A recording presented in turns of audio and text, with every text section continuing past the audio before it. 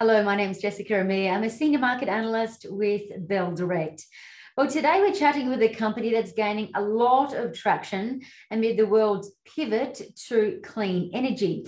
Today's company is a hydrogen company. Province Resources, PRL, is their ticker. The company's managing director and CEO, David Francis, is standing by. David, it's great to have your company.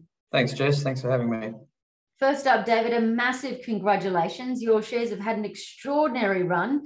They're up about 1,000% to 14.5 cents as at the time of recording this, but your shares were higher than that earlier in the year. But I think it's really important just to pause. I think a lot of people still don't know who Province Resources or PRL are. Just give us some background. Yeah, Province Resources was the first green hydrogen company on the ASX, formerly minerals exploration company. Made the change into to the energy scene. Clean green hydrogen is the main theme now. So, David, just tell us what you've got underway and where your resources are located. Yeah, okay. PRL's project, green hydrogen project, is located in Carnarvon, which is about 900 kilometres north of Perth in Western Australia. Fourth windiest place in WA. To generate upstream green power, you need a lot of wind and a lot of sun, which is what Carnarvon has in spades. So that was why we chose the area. And as first movers, we got the ability to choose the best place to generate this upstream power. It's currently the second largest project, green hydrogen project in Australia. It's at about 8 gigawatts total build, final phase. And that's about it, in partnership with Total Eren /Total as our major partners, being able to de-risk the project technically and financially with global leaders in renewable power. And one of the largest oil companies in the world is what kind of sets us apart from most of the other players. So what exactly does this partnership with Total mean for shareholders, and also who is funding this project? Yeah, okay. So the idea was when we first put the project together, realising that it was a very large scale, global scale project, we were looking for independent power providers, so an IPP, of which Total Eren are one of the global leaders. So the idea is for them to come in and build the upstream power generation side, to build, own and operate and fund that. And then the downstream hydrogen processing and production and distribution network would be 50-50 jointly owned and funded.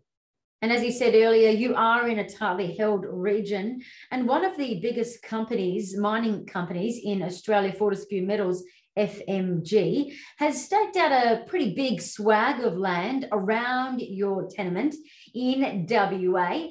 What's going on there? Well, if FMG are looking at green hydrogen, then I guess as first movers we got the best position and were able to lay claim to an area of Western Australia that we thought was the best to generate the power required for large hydrogen projects, green hydrogen projects.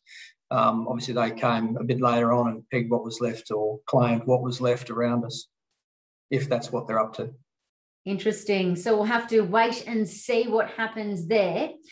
So what are the key catalysts for shareholders and potential new investors to look out for to drive share price growth? Yeah, okay. So moving forward from here, we've obviously got a binding MOU with Total Eren, our partners to develop the project, or potential partners to develop the project.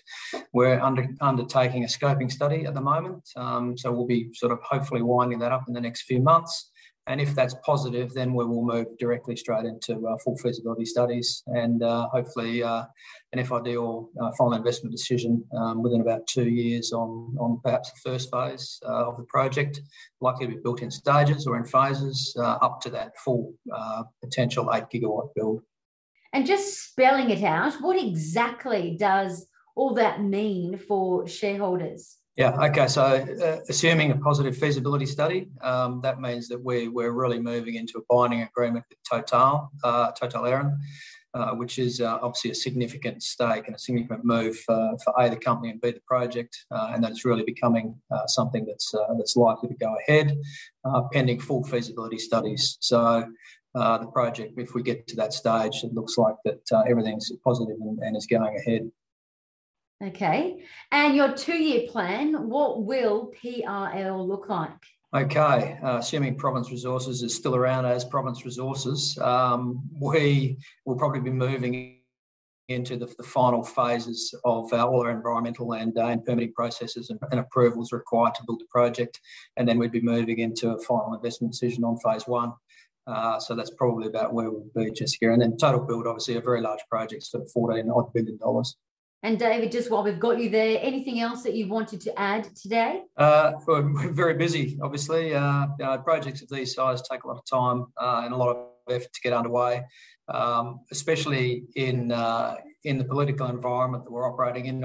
Obviously, the state government's very keen and very eager to get these things up and running, been very supportive. We're trying to move that along on the federal side as well. Obviously, there's a lot of press at the moment around Australia's position in relation to the Paris Agreement. So we're hoping to hopefully step up and move up and become world leaders in this area. And we really hope you do. It's always great to see homegrown companies making it to the world stage. David Francis, thank you so much for your time. Thanks, Jessica. Thanks for your time. For more information on Province Resources or PRL, please head to Bell Direct's website.